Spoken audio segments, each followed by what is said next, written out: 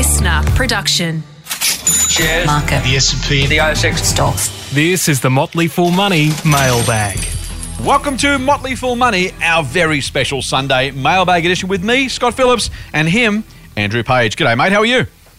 I'm very good. Yourself? I'm exceptionally well, mate. You are, of course, the Managing Director, Chief Cook and Bottle Washer, Chief Investor, the man himself, the straw man himself at strawman.com. Mate, thank you for making the time on this pleasant Sunday, or Thursday morning as it might be, to join me. I, of course, am the Chief Investment Officer of the Motley Fool here in Australia, and that's who we are. More importantly, who are you? Because we're going to answer your questions today, the questions that you've thrown us, maybe some comments, maybe some questions. A couple of emails took us to task, Graham, for last week, so get ready for that. We will do our best to accept the criticism constructively, or we may rant and call you funny names. We'll see how we go. Depends how the mood goes. We won't do that, I promise. We'll do that off air, right, Andrew? Of course. A quick heads up. We get one, I will read later, one compliment for not having a prepared script. And I thought that was lovely that people actually thought they were doing that for some, constructively artistic reason rather than just because that's how we work. But I'm happy to take that, and we will proceed accordingly with that particular students of improv theatre, perhaps. There you go. Have you ever done improv? No. I'm told you have to always say yes. My whole life and career has been improv to some extent. It's supposed to be funny though, you know that, don't you? Yeah. Well, all right. There's the first problem. Let's get to our first question, mate, from a listener who calls themselves Chewbacca. I don't know why. They don't say why. They just signed the email Chewbacca, so that's how we're going to go with it. Hi, Scott and Pagey. First time question for the mailbag, but a long time listener. Love your stuff, guys. Thank you, mate. No one seems to be able to answer my question, which is regarding stock announcements. I currently invest in ASX shares through CommSec. One of the features I love, and is a main factor of why I choose them as my broker, is that you're able to get alerts immediately after the company has published an announcement and can view the announcement on the app. The convenience is key for me. I like seeing the stock's announcements on one page. My other brokers, which I use to invest in the US, don't have this feature. They just have the news displayed by the media, which just creates too much noise. So to my question, is there an app or a website that has a feature where you can see US and European stock announcements and perhaps to be able to receive notifications in real time? If you guys are unsure, business idea? ? Haha, stay safe, full on Chewbacca. I am going to go first, mate, only to say I've got no idea. I've not seen an app that just does announcements. There is the US Edgar service, which is run by the SEC, which provides those things. That's a really nice platform. It's just company announcements, but I don't know they do alerts as far as I'm aware. And I've got to say, mate, I know nothing about the European market, so I'm no use there. Do you have any additional thoughts on that one? No, although I'd be surprised that there isn't. There used to be a really cool one in Australia, although it was allegedly illegally scraping the data from the ASX. But God, it was handy, so I won't mention the name. But it was just such a great platform, and I agree. I mean, the ASX announcements page is one of the highest rotation pages on my browser. To be honest with you, right.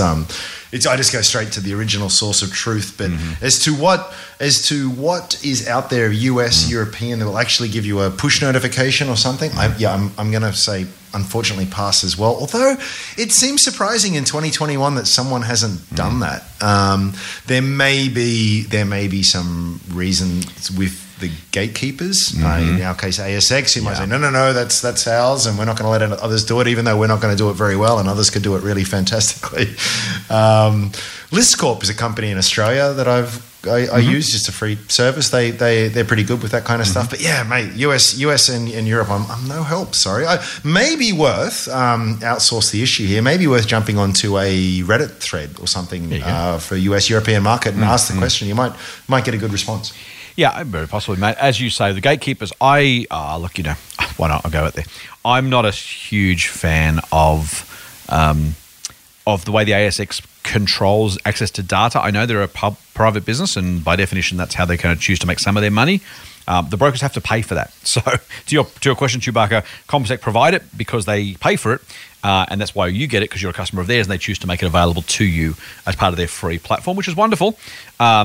Mate, to your point about that company was stopped doing it because they were scraping the data, which should frankly be, it should be public data, right? It's shareholder announcements. It's public information. It drives me crazy. And here we go, mate. I'm interrupting you here for a long rant. But we with Strawman, obviously we need share market data, and it is a very cozy oligopoly in terms of data providers that charge like wounded bulls and deliver terrible service. Not too long ago, probably last year, I thought, it would be really cool to have ASX announcements on Strawman.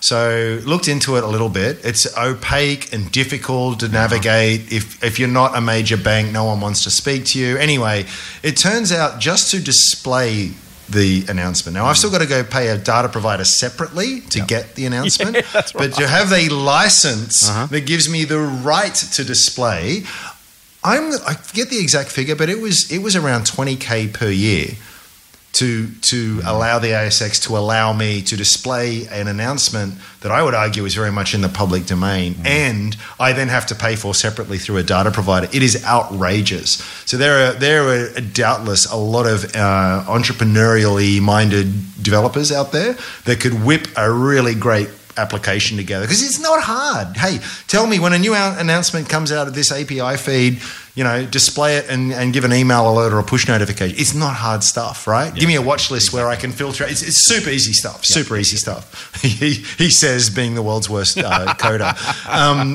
But it does frustrate me, and I feel as though the ASX is what you might call I know technically it's not a monopoly because it Tri-X, but let's call a spade a spade. Yep.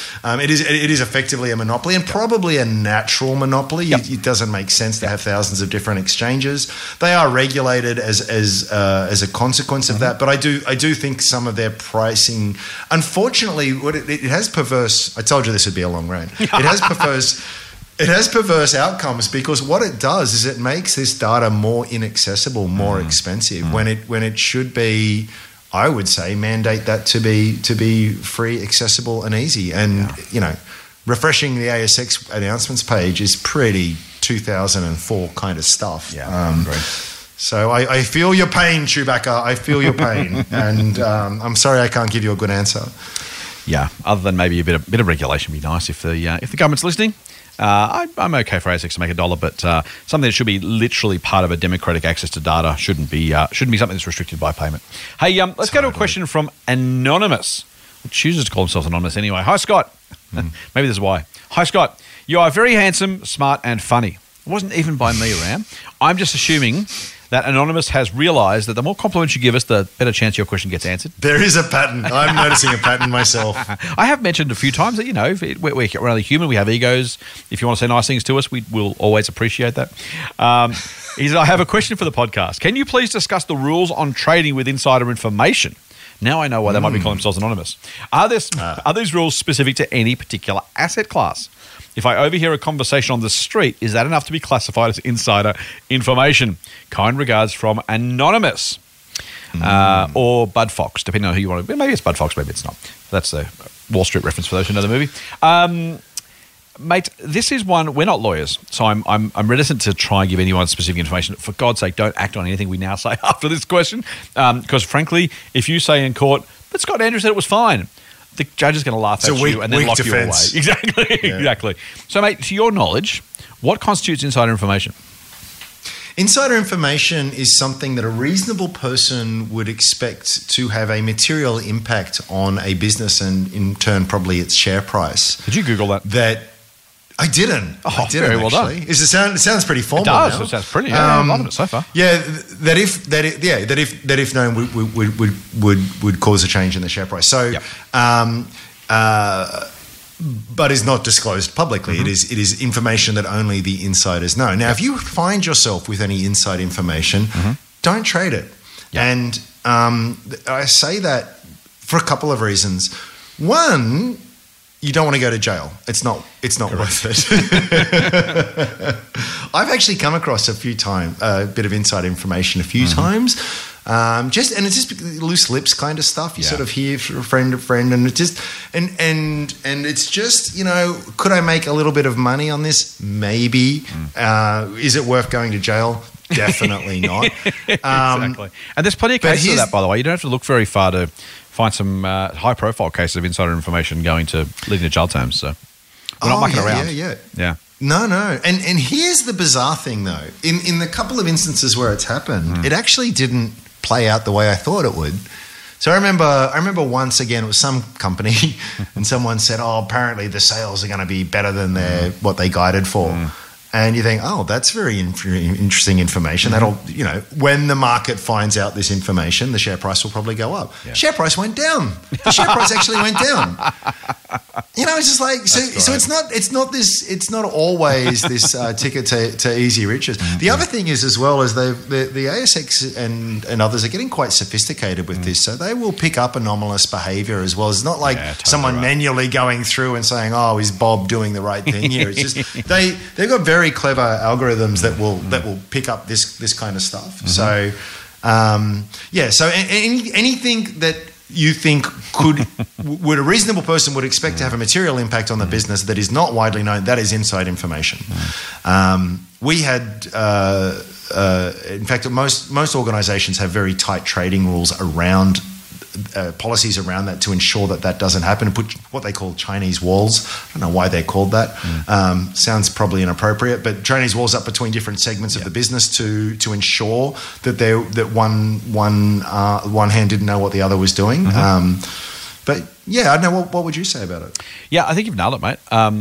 I'm constantly amazed at how little people go to jail for, as in the chances they take to give up their freedom for 18 months, 2 years, 3 years to make a little bit of money. It's like, guys, nothing, like it's not worth it, right? Cheap rent, sure, but other than that, seriously, why would you? So yeah, material, non-public, they're the two component parts.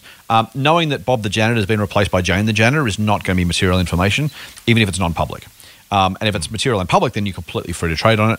If you know something about a business, you're right. The other thing is it's not illegal to have inside information. It's illegal to trade on that information. And yeah, I just wouldn't do it. Here's the thing. My general view in life, call me too conservative, but also call me someone who doesn't want to go to jail and doesn't want to annoy the ATO, is if I'm not sure where the line is, I'm too close to it. Like it's a really, really simple rule. You know what? Could I have made an extra percentage point here and there from this tax rule and that tax dodge and this sale and this purchase? Same thing with selling and then buying back in a new financial year to kind of harvest the tax losses, right? Can you do it? Yes. The ATO has really broad anti-avoidance powers. Do I really want to test those? Do I want to spend a year and a half arguing with the ATO about how legitimate my trades were? No. Like it's just, and for what? A couple of $100, a couple of $1,000. Like a couple of $1,000 is a lot of money, but I guarantee you I'm not going to, I'll spend that more in accountants' fees and lawyers. So you know what? Just like if you don't know where the line is, you are way too close to it. In terms of whether it can be, are those rules specific to a particular asset class? I actually don't know the answer to that, Andrew. I can assume it's general because it's a legal rule, not a stock market rule. But I don't know that for sure. The big case recently, and there's some good podcasts going around on this, is the FX trader with his mate at the RBA who would release the unemployment statistics to him and say, and so he could trade the currency markets on. Made a lot of money. Funnily enough, probably never would have got caught, except he got greedy, the main guy in it, which is fascinating as well. So if you are going to do insider trading, please be conservative. No, I'm joking. I'm joking. Oh, but it's if that's your listening, if you're listening, he's kidding. And if you think it's serious, his name is Andrew joking. Page. He's Andrew. He's the other one. But my point is, I dig myself out of this hole. Please. Is that was with Forex and not shares. So I assume it is broad in its application. And again, if you don't know, don't do it. Just don't. Like it's there is nothing. And if the news is good enough and the information is great enough and the future is bright enough, the thing is, as you say, mate, the moves are likely to be a couple of percentage points either way. So the amount of money you've got to invest to make that back on the off chance you might be right. Even sometimes the news is good and the share price goes down anyway. But even if you're right, you get a 10% gain. If you put 10 grand into it, you made $1,000. Pay tax on that. That's $500. That's a lot of risk for $500, right? You put 100 grand into it, then the ATO is going to, or the ASIC's going to pick you up because you're like, hang on, there was this 100 grand trade the day before an announcement or the week before an announcement. It's criminals always think they're smarter than the cops. They really are. Don't try it. Okay. Yeah. Yep. Here we go. Question from David. Hi, g'day Scott and Ram. Thanks for answering my previous questions a few weeks ago. Very insightful and gave me some food for thought. Oh, good, David. Glad. I was listening to the podcast, says David, and your answer to a question on leveraged ETFs and margin calls got me really interested. There's two questions on this, by the way, mate. I tried a bit of research by looking at the PDS for the BetaShares Gear ETF, which seems to be a leveraged ETF for the ASX 200 that borrows from Deutsche Bank. Among a lot of jargon I didn't understand, I found this nugget. Now, he talks about the way it's geared, and I won't probably read it all in detail. Finishes with, in any event, investors are not exposed to the risk of paying margin calls in market downturns, as all gearing obligations are met within the fund. So I guess it can blow up if there's a massive crash, he says, but in general, Beta shares and Deutsche seem like reputable players, right? Surely, he says, they can manage any margin calls. Does this still give you the heebie-jeebies? Now, I'll come back to his second part of his question, because I'll then get a question from Michael. Michael says, fools and straws. I was very disappointed in your... this is my tone. I'll act it out. I'm very disappointed in your discussion on the NASDAQ triple leverage ETF on the US market. You tried to scare the audience with mention of margin calls because of the leverage. Very naughty, guys. TQQQ is an ETF, and holders need only be concerned about the price, which naturally varies at 3 times the change in the NASDAQ 100. Only the ETF fund managers need to be involved with any margin calls that may be involved, not the concern of we retail ETF holders. You should know this. Take a look at the 5-year chart, says Michael. Now, I'm going to have first one on this one, mate. If we inadvertently said or inferred or simply weren't clear that the ETF holders could be up for a margin call, then I will personally apologise. I don't believe we made that inference. I certainly don't believe. I know it's not true, so I don't believe I would have made that inference. If we did, or let it go through the keeper, or just in our words mucked it up, then my apologies. What I will say, and I will not disagree with David or Michael, but I will say very clearly is those margin calls might be met with inside the fund. And if a margin call is either A, hey, give us some cash, or B, hey, sell these shares, and it's absolutely possible for this to go to zero inside the fund. So I'm not saying that investors will be up for more cash to meet those margin calls at all. The problem is actually worse than that, because if there is a margin call, if the bank wants its money back, you can't add more money. So the only option available to the fund managers is to sell the shares. And if they do that, they can actually create more problems than they solve, and it can still go either to zero or down a long, long, long way. So if I said, or if you said, you can have a margin call, that's absolutely not correct. I agree with Michael and I agree with David. There will be no investor margin call. And by the way, because there was 2 questions on it, maybe we did make that inference somehow. What my issue with this ETF is not whether you'll have to put more hand in your pocket for more cash, but rather that the fund itself may implode or just lose a hell of a lot of money if they're forced to sell to meet margin requirements set by Deutsche. David, to your point, Beta shares and Deutsche are absolutely reputable. There's no question of them doing the wrong thing or anything unethical, illegal, improper, underhanded, amateur, unprofessional. But the structure is the structure, right? If Beta shares have an asset and Deutsche wants the money and Deutsche calls that in, Beta shares will pay it, and it's done within the fund. It's completely appropriate. Beta shares is not, though, guaranteeing, nor is Deutsche, the value of your investment, right? They're going to say, if this goes to zero or something close to it, you knew the risk, they're in the PDS, you knew we might have to sell some shares to make the margin call. If and when we do it, that will lower the value of the ETF itself, and that can meaningfully reduce to zero, potentially, or close to zero, the value of the fund. That's absolutely possible. And if and when it happened, you would be all but wiped out. So, yep, no margin calls for the retail investor, absolutely true. Again, I'll apologise a third time if we made that inference, but it wasn't intentional, and certainly wasn't something I misunderstood. I may have miscommunicated it. But yeah, if the fund itself has to meet that margin call, it comes from the assets of the fund, that lowers the value. And so it's not just, as Michael says, not just 3 times the change in the NASDAQ. It's more if there are internal changes. For example, same as paying debt and paying interest. You've got to pay interest on that debt as well. So it's not just 3 times. The asset value is likely to move 3 times, but there's stuff over and above that which requires funds to be realised from selling assets, and that will happen. That's enough from me, mate. Any more for you? No, you've covered it. Cool. Yeah, perfect. David's second part of his question. Also, a few weeks back, you mentioned that sometimes you recommend customers place orders at 10:20 a.m. so that any early fluctuations are cleared out. Do you have any other similar tricks of the trade? For example, maybe if you're going to buy, do you do it in month X or day Y because all the big funds are selling to rebalance their portfolio? Or do you always use at market or at value to buy? I know I'm not going to out-trade the big players or find any secrets, just looking for good habits to build, which I love. I love this part, Dave. He's not saying, look, can I screw anyone over, or is there some sort of magic pudding? He's just saying, trade hygiene, right? What habits should I have, which I love. Just looking for good habits, says David, to build over a long and hopefully successful investing career to come. Cheers and keep up the good work, including the good oil. Thanks for the mention, David. And that's from David. So, mate, I call them trading tricks. We don't mean trading as in buying and selling, but when you're placing an order to buy or sell, do you have any particular rules of thumb you use? I'm really struggling to. I'm sure it happened, but I don't remember us saying that only trade after the market opened. if I did say that, I'm trying to. Can you remind me if we did and what the rationale was for that? Because it doesn't ring any bells. Look, man, I wouldn't because we don't script this program. I don't have any ideas. What I think may have happened. So, what we have talked about in the past is for ETFs in particular, but for shares in general, if you have a rush of buyers or sellers, I think what I was talking about was actually a just letting the market flatten out, or kind of if there's an imbalance at open, it is likely to move the price one way or the other. And for ETFs, I think I probably said that the ETF should always trade at the market price of the asset price. But if the ETF market maker isn't paying attention, and a whole lot of us try and buy or sell at a given point, it's possible that trades outside a balanced price because there's simply not enough units.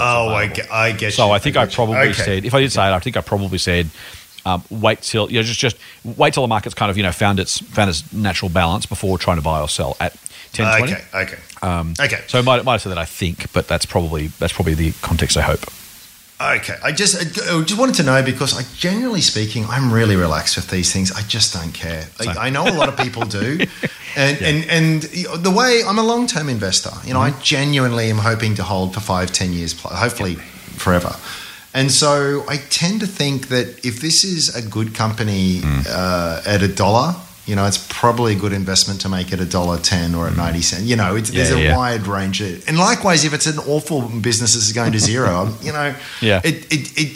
I'm not the kind of person who's trying to make 0.5% here and there by trading in and out. And good luck to you if that's what you are. So for me, it actually, when I look at all of my good investments, whether or not I paid 10 or frankly 20% more probably didn't make much of a difference, and same on all my bad investments, which there are plenty of those too. It just doesn't make it. It's not worth stressing about.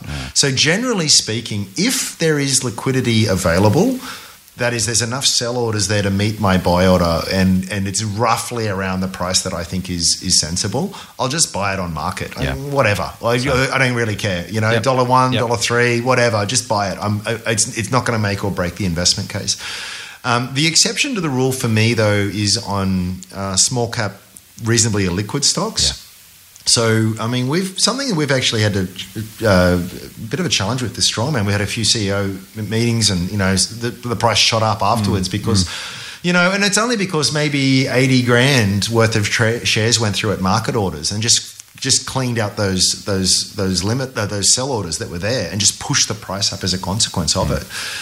So those things you do need to be careful of, and in those instances, I just tend to set a limit price or try and just take little nibbles at it over time, because you just by buying any reasonable sum, you will swing the market. Yeah. And you're shooting yourself in the foot. You're basically saying, I'm prepared to pay a much higher price, and the sellers will disappear that are there, and you'll end up. And what actually happened in one case, we sort of saw this big sort of dynamic, and then the share price within a month was back to where it was anyway. So it's kind of. Do you know what I mean? I don't stress about it, and I, as a personal bugbear of mine, it comes up all the time because it's so not newsworthy, but news attractive in the sense that sell in May and go away, and October is crash month, and after October reportings, these are the better. A couple of things. Firstly.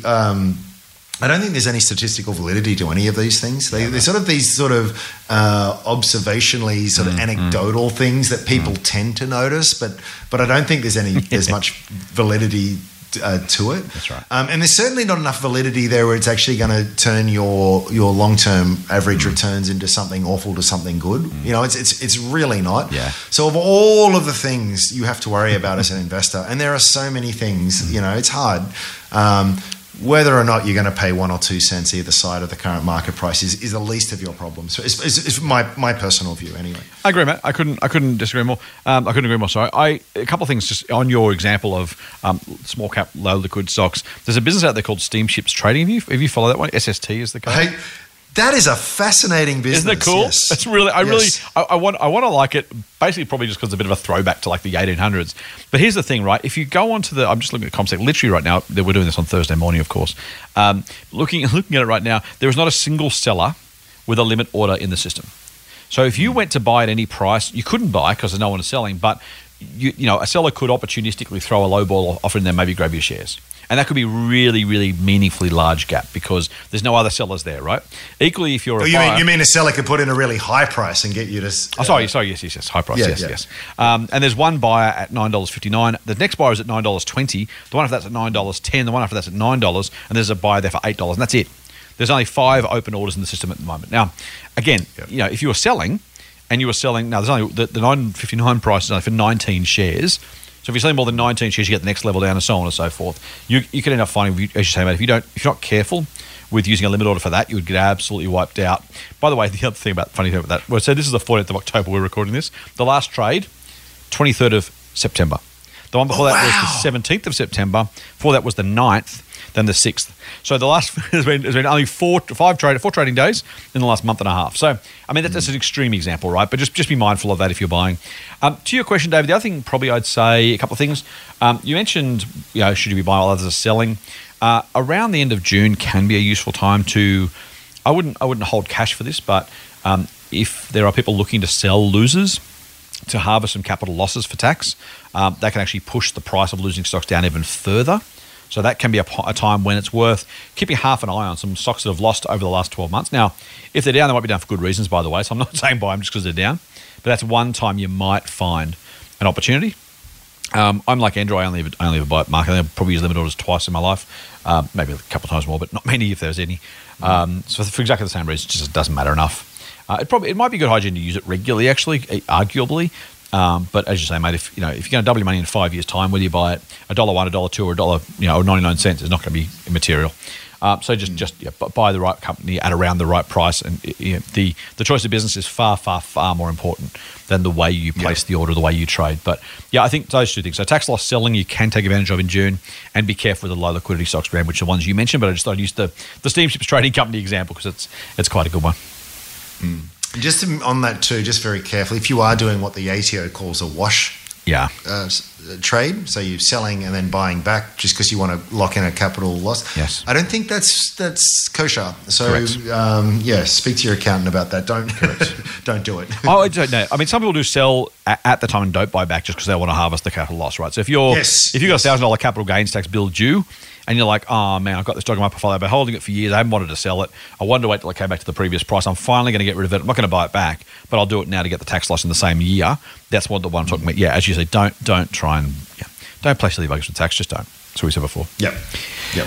Robert says, hi to Smiling Scott and Jovial Rampage. That's quite nice, thanks, Robert. Nice. Thank you for providing such an informative and entertaining podcast. You are both legends.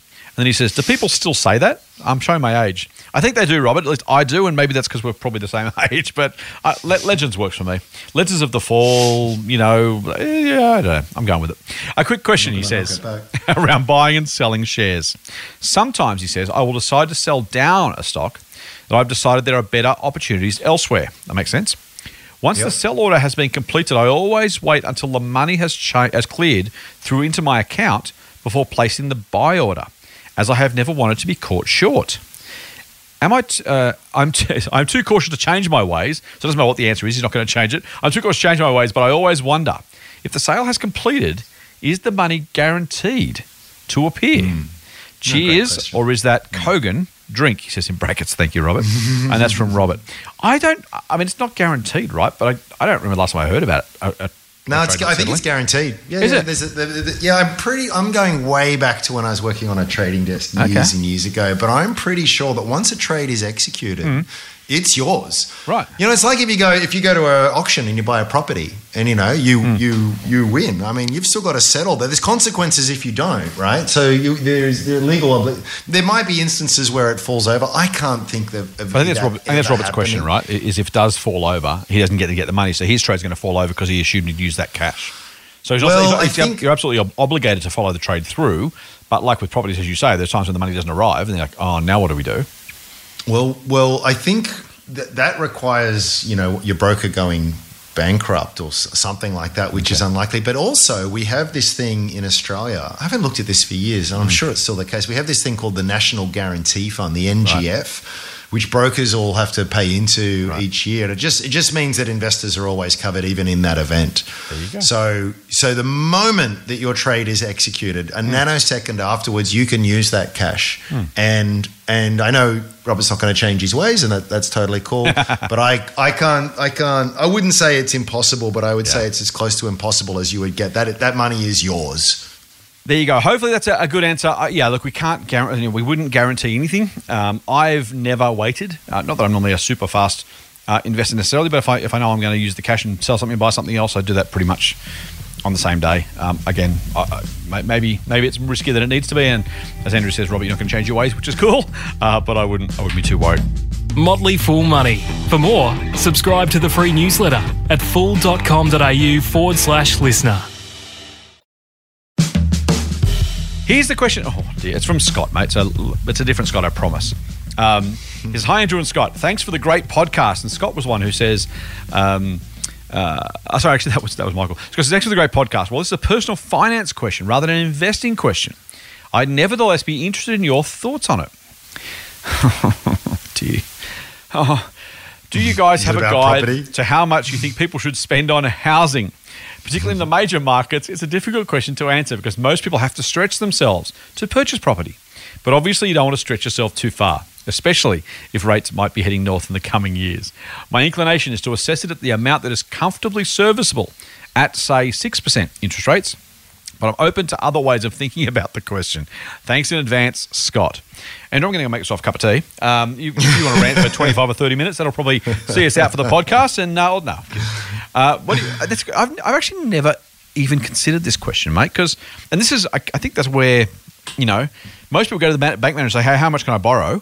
Rather than how much should I comfortably repay? And the bank's got its own rules as to how it assesses that. But for Scott, if he was doing it independently of the bank's assessment or any of the regulatory rules, how would you think about how much you'd be prepared to borrow, either in dollar terms or, as Scott says, based on a monthly repayment? Yeah, I think it's a really great thing to consider, and I think you should consider it because no one's going to care more about your financial situation than you. The bank will. What's the old saying? The banks will lend you an umbrella on a sunny day and ask for it back when it's raining. And, yes, I think there's also. There's a lot of sort of rational things to do, and then there's things to do that help you sleep better at night, and there's like an emotional component to all of that. So it is, to some degree, a personal question as to how comfortable you are with these things. But I would be very uncomfortable getting myself into a 20, 30-year obligation where virtually every last cent of my disposable income was going to service this thing. Yeah. And if I got sick or if I lost my job or if... any number of things unexpectedly came, or interest rates rose, or anything like that I would be screwed. That is not a good proposition for me. So I know the banks, as you say, add a little bit of a buffer in on that. Yeah. I would ask myself, because we just don't know what's going to happen, particularly over those kinds of time frames. It's just like, could I service this thing if I'm paying 5% or pick a number? Yeah. I think that's a really sensible thing. People don't consider it for in the main, and I think they don't because it feels as though there's no risk because it's secured by the property, and property quote unquote only goes up. So it feels as though it's not that reckless a thing, although I would beg to differ.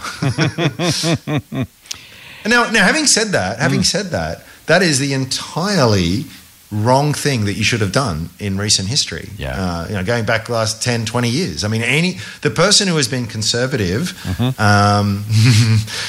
myself, has suffered massively as a result of it. The person who has gone all in, up to the eyeballs on leverage, anything that at any other point in history or any other place in the world would just be like, whoa, what are you doing?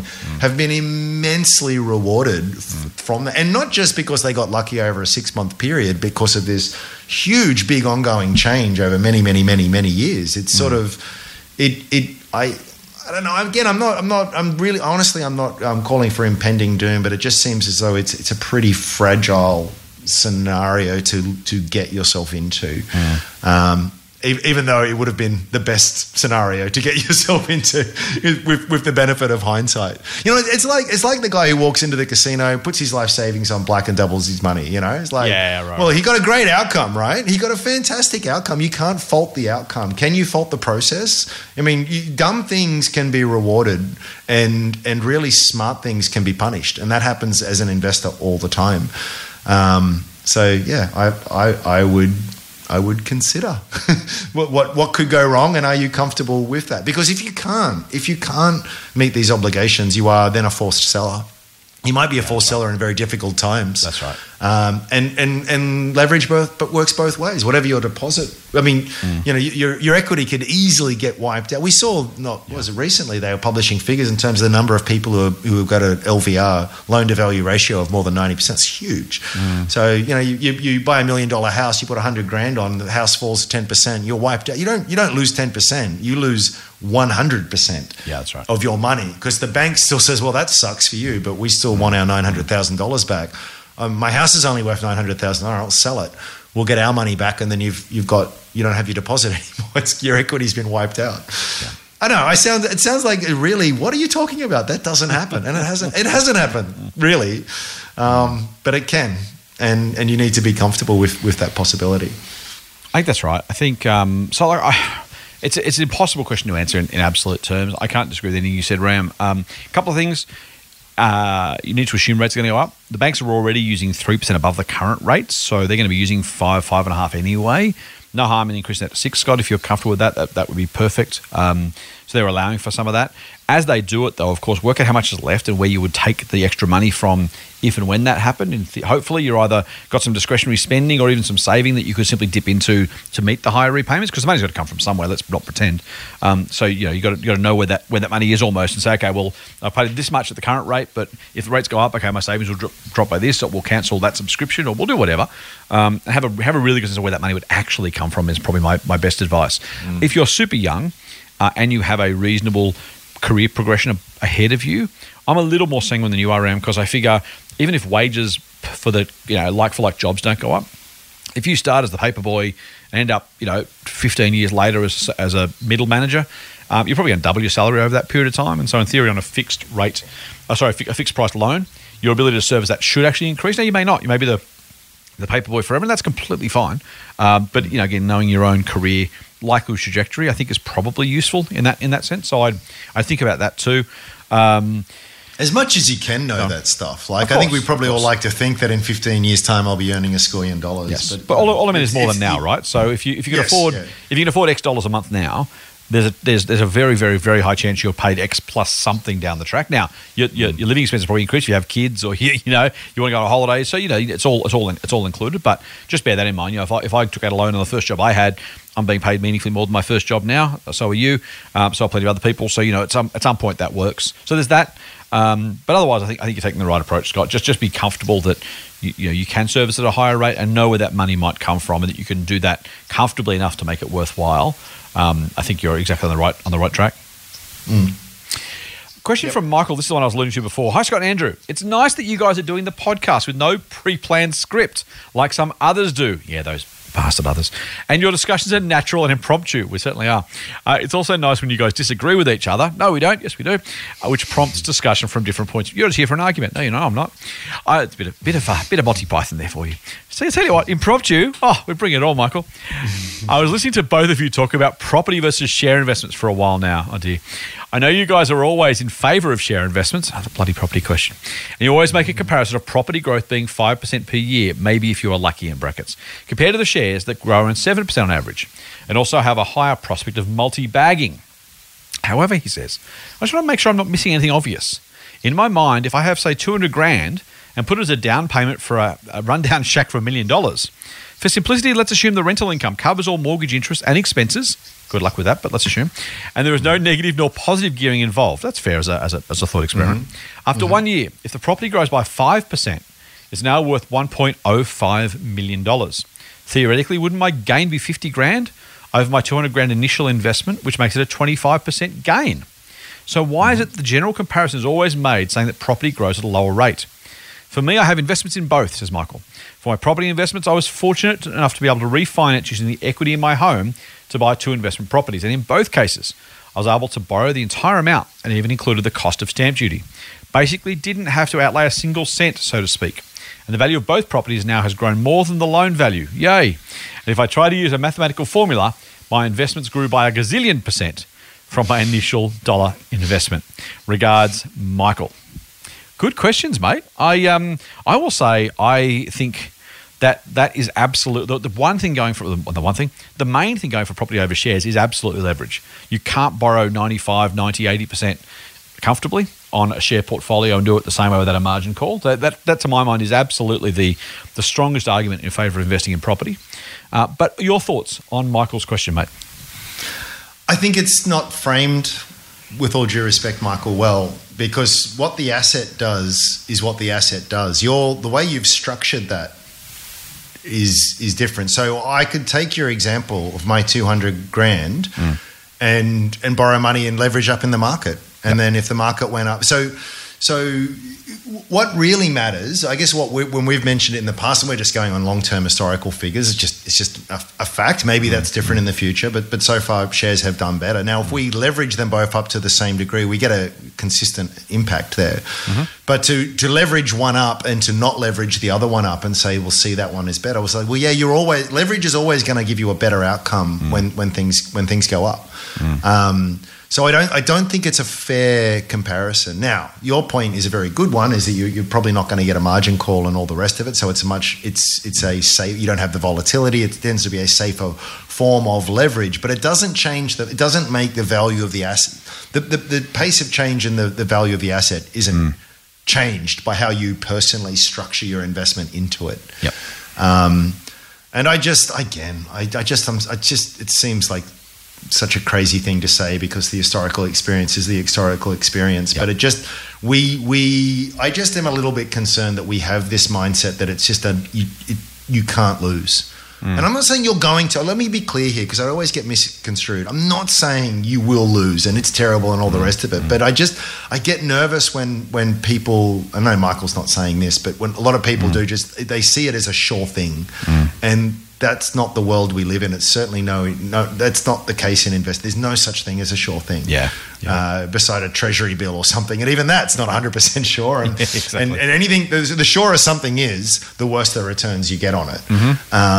So that's just where I would be a little bit careful. So I was listening to the radio the other day, and Alan Kohler was on there talking about property, and he was saying that shares, property is different because people don't. The way that people value property, as you rightly said, is how much can I borrow, and that's what they do. But I actually took exception to that philosophically. I would say it doesn't matter what the asset is, that asset should be valued on the basis of the cash flow that it's going to produce, or at least is capable of producing.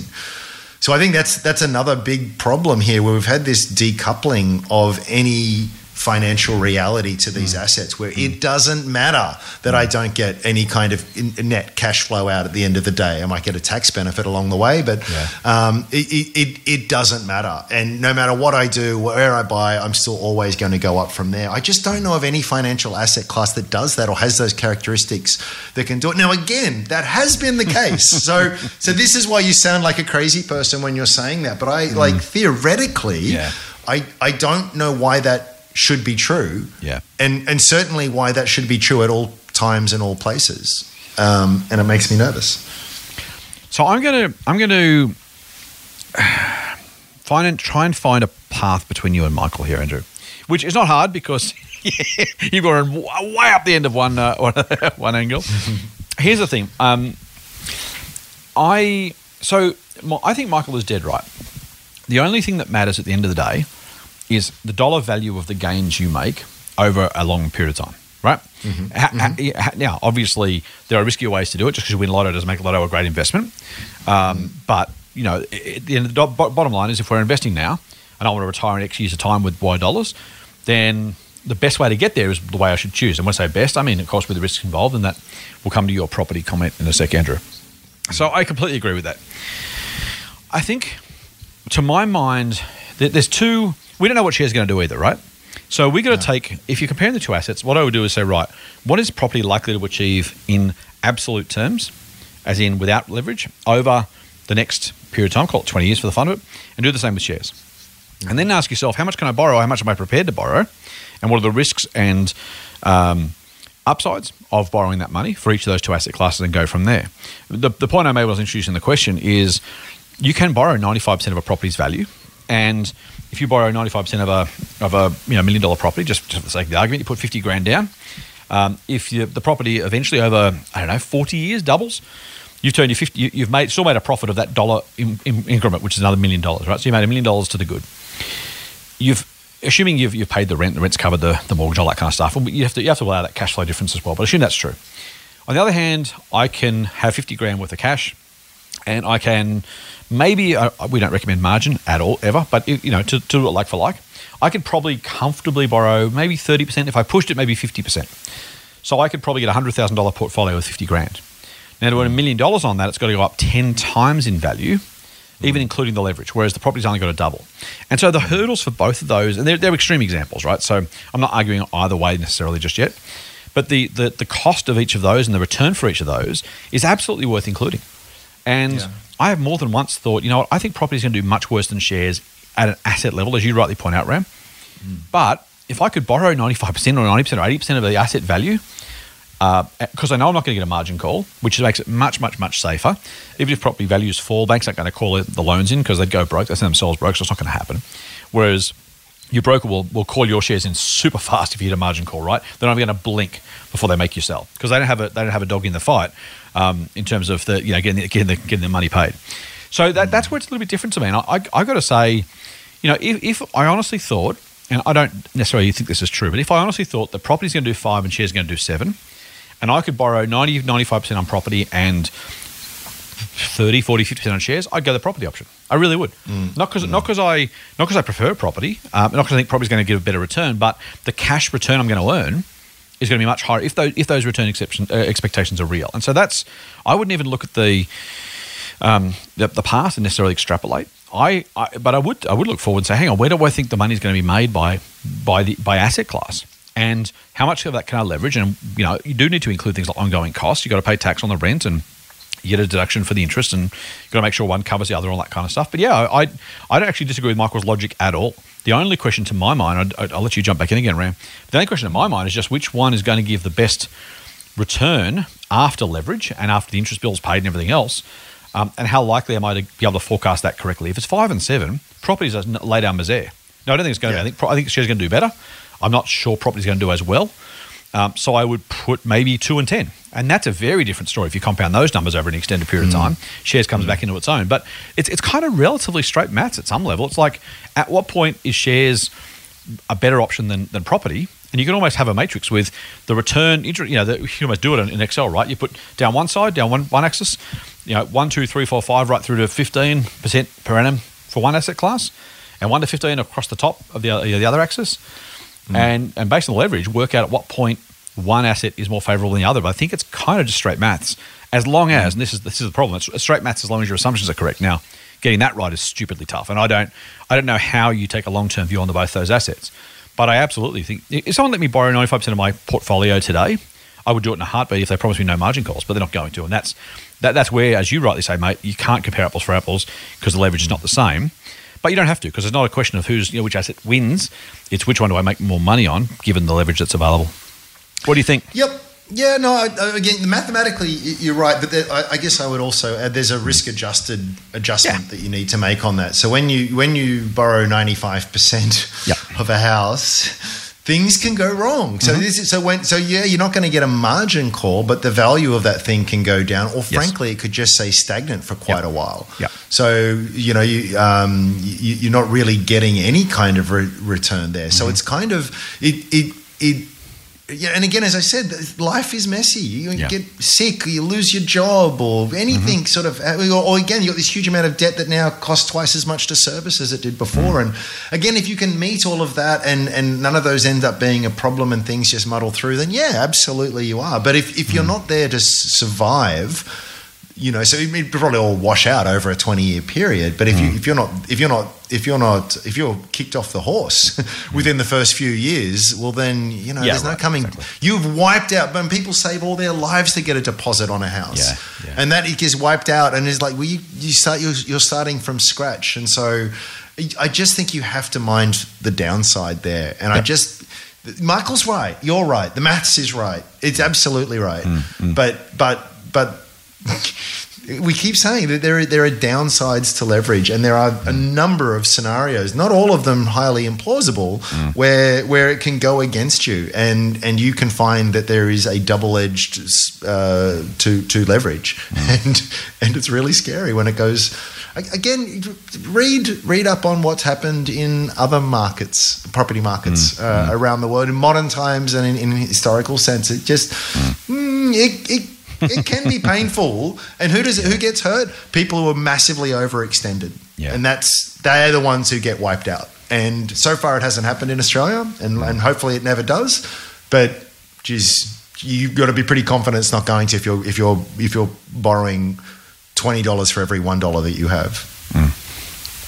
There you go. Covered it nicely. That's all I'd say. So here's the. I don't have got the maths in front of me, so I'm not going to ask you absolutely. But how much better would a leveraged property return need to be for you to prefer that over shares? Conceptually, not necessarily an actual number, but at some point, if I said, look, you can turn $100,000 into $1 million in 5 years with property or 15 years with shares, do you take the bet? I don't know what the numbers can work out to in terms of percentages, but where would you draw that line for yourself? Would you do the maths and go, selling my portfolio, I'm buying the unit in, I don't know, in West Sydney or New Farm in Melbourne, or Brisbane, or somewhere in Toorak in Melbourne. I'll buy that because the return is, I'm expecting a 5% return, and I can leverage 20 to 1, or I can get a 10% return in shares, and I can leverage 1 to 1. How would you make that decision for yourself? Just to Michael's point. I'm trying to do some maths, but it's not working. So I guess it would depend. It would depend on my confidence of that future return. Because it all hinges on that. Of course. The difference between something that might be 5% per annum on average over the next 10 years versus something that is 2% per annum or flat. It's just such a massive difference, and it changes everything. And no surprises. I have a personal view that I think 5% is compound going forward from here. I mean, housing's went up 23% or something nationally in the last year off a lower base, but that's not normal. That's not normal. It's mathematically unsustainable. You can't do it. So I would. And I'm actually at a point where I think I've said this to you before. We actually go and look at the Bureau of Stats and look at median house price and plot it out over. It's not as great. It's not bad. I'm not saying it's bad, but it's not to the extent that a lot of people think it is. And these are gross returns as well too. These aren't factoring in other costs and the rest of it. So and then I sort of look going forward. I would say the same, and I've said it before about the actual. Not trying to be negative on property. I think the market's probably in a similar scenario as well. I think the next 10 years might be a little bit more difficult as rates try and normalize, or at least we don't have that tailwind of ever decreasing rates there. You've got to be careful. So I'm off on a tangent here, but it comes down to the confidence of the returns that you can expect. And if you are confident of those kinds of returns, and you are confident of being able to service and manage things on the way, and being able to weather a few sort of unexpected twists and turns and negative shocks, then absolutely I would go the property option. Yeah. But I'm not confident of the returns there, and for that reason I wouldn't. It's really hard, mate. It's really hard. So I more than once have had this conversation with myself about, at what point would I buy the property down the street, around the corner, up the road, whatever. And the leverage is the key one, right? Because if you do get it right, you can absolutely magnify your returns, which is exactly what leverage does. But as you also rightly point out, it's probably not going to leave you to a zero return unless property falls and never goes back up and all that sort of stuff. But at some point, there's an open question. The other thing, by the way, is to think about you're compounding both numbers, and so it's also worth just even if it's 5 and 7. It's probably not a big enough gap, but at some point, even a small difference over 1 year is small. But so I think from memory, something like 10% or 12% is like the end number actually doubles after 25 years. I'm making stuff up now. Don't quote me on that. But big. you know, a small increment can be a massive difference over the long term, depending on how big that increment is and how long you compound it for. So even if that was the case, that you got a slightly better leverage return, it's worth just bearing in mind the difference between those two numbers. So keep that in mind. Yeah. Mate, one last question we've got time for from Dean. It's a bit of a naughty one, but we'll get into it. Hi, Scott and Andrew. I enjoy listening to your podcasts. The Vanguard index chart gets bandied around a lot. Simply fantastic marketing for Vanguard, he says. Is the Vanguard index chart misleading in any way? ? I'm going to wonder if that's a rhetorical question, Dean, because you go on to make the case that it is. The chart itself calls out, in quotes, growth of 10 grand with no acquisition costs, taxes, and all income reinvested. Not all companies have a dividend reinvestment plan, he says, and returns would need to be reinvested into the market. In the early stages in particular, brokerage would be material relative to the money being reinvested and would reduce returns. Likewise, dividends would need to be taxed. Everyone's tax rate will vary, and it may be something that a general assumption needs to be made. However, assuming 100% of dividends are simply reinvested without taxation or brokerage may be misleading, he says. Are any management fees considered? What else have I missed? I note also the Vanguard Index chart shows listed property. I can understand why the index shows this. However, most listed property is commercial and or industrial. The average punter property investor is in direct residential property. Where would the line for residential property sit at? Assuming like the equities index, no debt, all income reinvested and no fees. Does such a comparison exist? Are there more accurate index charts we should be looking at? Thanks. And that's from Dean. Good question. What would you say, mate? They do all those things because they have to. Because you need to have an apples with apples and an oranges with oranges. So you can't, and whatever tax assumptions you make on what asset class, or your personal, you have to apply to another. So what they do is they say we're just going to get rid of that stuff. And focus on the underlying thing that we're trying to measure here. Is it necessarily a perfect reflection of what you would get in the real world with all of those very real costs? Probably not. But and maybe not too far off, depending on how you invest. But the same is true of the property as well, right? So huge transaction stamp duty costs, so it's all very hard. So what they do is they try and they strip it back to the bare bones, and it's what it's really trying to show you here is a comparison between the two. So we could shift the y-axis scaling a little bit, but the charts would still look the same. But it's a really fair point, and it's a really good point as to why you really have to factor in the real true costs of investing, and what transactions, commissions, taxes, and everything do I have to pay on the way through. Absolutely, you need to consider it. But the point of that chart, and we don't work for Vanguard, and we don't get a commission from them, but it's just a lovely chart that I think we talk about it a lot because the share market is this super crazy kind of thing, which is seen as a casino and the rest of it. But it nicely puts into view the long-term compounding wealth creation capacity of it, and it's just a nice reminder of that. Now, again, we should adjust that y-axis down 0.5%, but then we'd be adjusting everything down in that as well. So I think you can overthink these things. And here's the other thing I would say as well is, we're share market guys. That's what we do. So we're biased.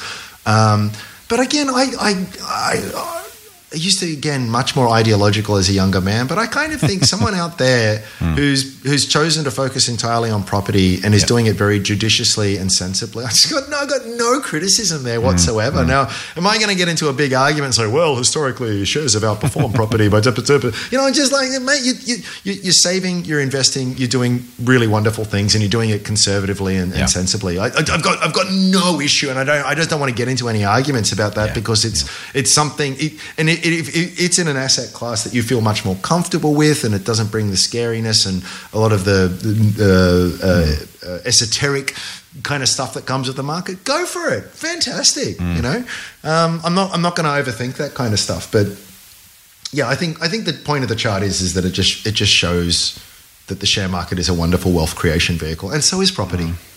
But you know what isn't? Cash and term deposits, fixed interest, stay the hell away. I think that to my mind is the major point. It gets ideological pretty quickly, and we are shares guys, as you say, Ram. I think this, I don't really care what the number is, right? 10 grand to 100 and something grand over a long enough period of time is the point. And if it's 95 or 105 or 115, they should be accurate, right? I got to say, by the way, Dean, I've got no issue giving Vanguard as much free press as I possibly can. Not because I have anything, I've got nothing to gain from that. These guys are a not-for-profit who have done more, as Buffett said, Jack Bogle, the founder's probably done more for the average investor than anybody ever, including himself. I have zero issue giving a not-for-profit fund manager who's driving fees down and making investing more accessible as much free press as they want. I literally have no issue with that whatsoever. Is it great for them? Yeah. Good. I hope it is. I really do. I'm a big fan. So look, there's that. I think. By the way, you can actually, it's not the brokerage as much as you might think, because there is an ETF that tracks this stuff. So the other thing is you could buy the ETF every 6 months with the dividends, and that brokerage goes away really fast. You're not buying every one of the 200 companies. You can buy the ETF itself almost by definition and get that. But again, as you say, there's a management fee. So those things are absolutely true. But as Ram says, it's an apples for apples comparison. Take the cost out and say, look, what would it look like? The answer is X. And it is what it is, right? It's if nothing else, I don't care whether you use Vanguard or BlackRock or iShares or someone else, just keep your fees as low as you can. If this motivates more people to, as you say, mate, invest regularly in whatever the hell they want to do. You and I are trying to beat the market, right? If we do nothing else but encourage a truckload of people into the market and they all lose to the market by 2 percentage points a year, they are going to be far, far better off than if they hadn't done it at all. Yes. It's kind of one of those things where, I don't want to underplay the need to be accurate. And Dean's absolutely right to ask the questions. And I think those are really, really valid considerations. I don't know how you do it in a way that makes sense, honestly. Because actually you got rates, you got agents' fees, you got commissions, you've got, and the same, hold cash. Okay, we got to pay tax on the interest you earn. Okay, there's that, and if there's franking credits, they don't include franking credits, by the way, Dean. So in fact, if you included Australian franking credits, you'd probably wipe away all of those other things and more. So arguably, the after-tax return, if you added franking credits and took out costs, you'd be miles ahead. You'd be even more further ahead, I think. Ram, is that a reasonable assumption? Yeah. Oh, they're huge. Check that for me. Yeah. Right. Yeah, if you want to look at it, if you want to compare a yield in gross terms for a fully franked dividend, divide that number by 0.7, which is so like timesing it by 1.42 or something like that. So it's a 40% increase. Yeah. On the dividends only, right? So if the average market's 10, of that 10, 4's dividends, 1.4 is another 1.6. So your return of 10% goes to 11.6% before tax, or grossed up for those franking credits. You're not going to pay 1.6% of those other costs. So in fact, if we do it the whole way through, shares would actually be even better and even more superior than they look for what it's worth. But again, you can leave that out. It just doesn't matter. So yes, accuracy is important, but if Vanguard just says to people, you know what, this is why you should be regularly putting some money aside, investing it in the market, dollar cost averaging, just do the thing, then that to my mind, mate, that's job done. So again, I don't want to give them a free pass on accuracy. There are valid questions, but as I said, there's also a very valid and I think overriding alternative. But far more important than that is the broad value of this, which is as a motivating tool, so that someone can say to a customer, a client, a podcast listener, hey, even if you don't get this return, if you get 2 percentage points less, you'll have $1 squillion in retirement if you just follow this idea. And if it's property, great. If it's, I won't say cash, because cash really does suck. But that's kind of the point. So I couldn't agree with you more, and I've spent 5 minutes agreeing with you rather than just simply saying I agree. I've explained why I agree with you, because I'm pretty passionate about this one. I honestly, of all the things I can get worked up about, this is not one of them, I've got to say, just because it just doesn't matter. It's just not important enough. It's not even a Vanguard product, by the way, Dean. So the index they track, they don't offer an ETF for the ASX 200. They just don't. There's an ASX 300 index they offer. I think, is it BetaShares or iShares that offers the 200, mate? I can't remember now. Well, one of the two, doesn't matter. Sure. Yeah. So, if you actually want to get that return, you can't even buy a Vanguard product to track it. But, yeah, if you look at that and go, hey, it's wrong, but geez, if I can get 10 times my money in 30 years, I'll do it. Cool. That's job done as far as I'm concerned. And more Australians will be much, much better off if they get more exposed to that one for mine.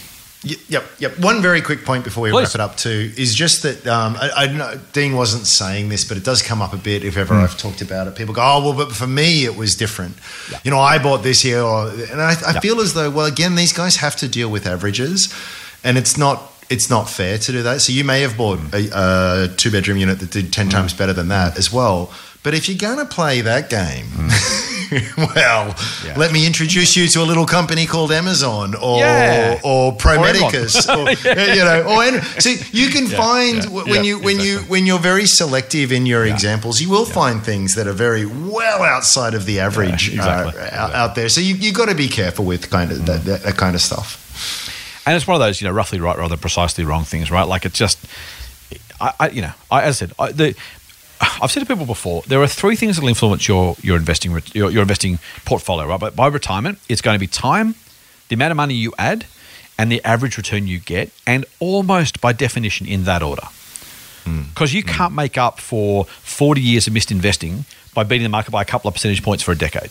You just can't do it. You can't make up for, you can't make up with a couple of points for increasing the amount you save by $100 a month for the next 40 years. So if you can put time on your side, then deposits or savings or investments, and then returns. And look, as I said, we're aiming to be market beaters. Right? I'm not going to put that aside for a second. That's super important, but far, far, far more important than the returns you achieve. Particularly without the other two. If you get the other two right, then of course then returns matter a whole lot more, right? But in order, if I could say to people, you've got three ways to do it, and the most important in order are more time, then more savings, then a higher return. Because if I save $100 and get a 15% return, I save $200 instead and get a 10% return, I'm miles better off. It's just the way it's going to work, right? The amount of money I put in is going to matter. And if I can do that return for another 10 or 20 years, rather than trying to earn 15% in the last decade, it's just not going to work. So time first, savings or investment second, and then returns. And that's what I think, for me, hopefully, what the Vanguard Index chart shows more than anything. Yep, nice. Nicely said. Should I go? I feel like a bit of a high horse, but it's been a while. High horse. Yeah, cathartic. All right, that'll do us. Mate, thank you for joining me for another Mailbag podcast. Thoroughly fun. Always my pleasure. Always my pleasure. Thank you to those people who sent their questions in. We love them, even the critical ones. It's a fun conversation starter, and we get the last word. So no, I'm kidding. So it's very much worthwhile. We very much appreciate it. If you do want to send us your questions, we hope you will. Let me go in reverse this time. Info at fool.com.au is our email address. You can send us questions there. And again, as I said, send us an audio file if you want with a question. We haven't got any of those yet, but hopefully not far away. Info at fool.com.au. You can get us on, I'll go with Twitter first. That gives Ram a bit of a G up. At Strawman Invest is where you can find the Strawman account, or at Sage_Simeon. You can grab me on Twitter and Insta at TMF Scott P. Grab The Motley Fool on Twitter or Insta at The Motley Fool AU.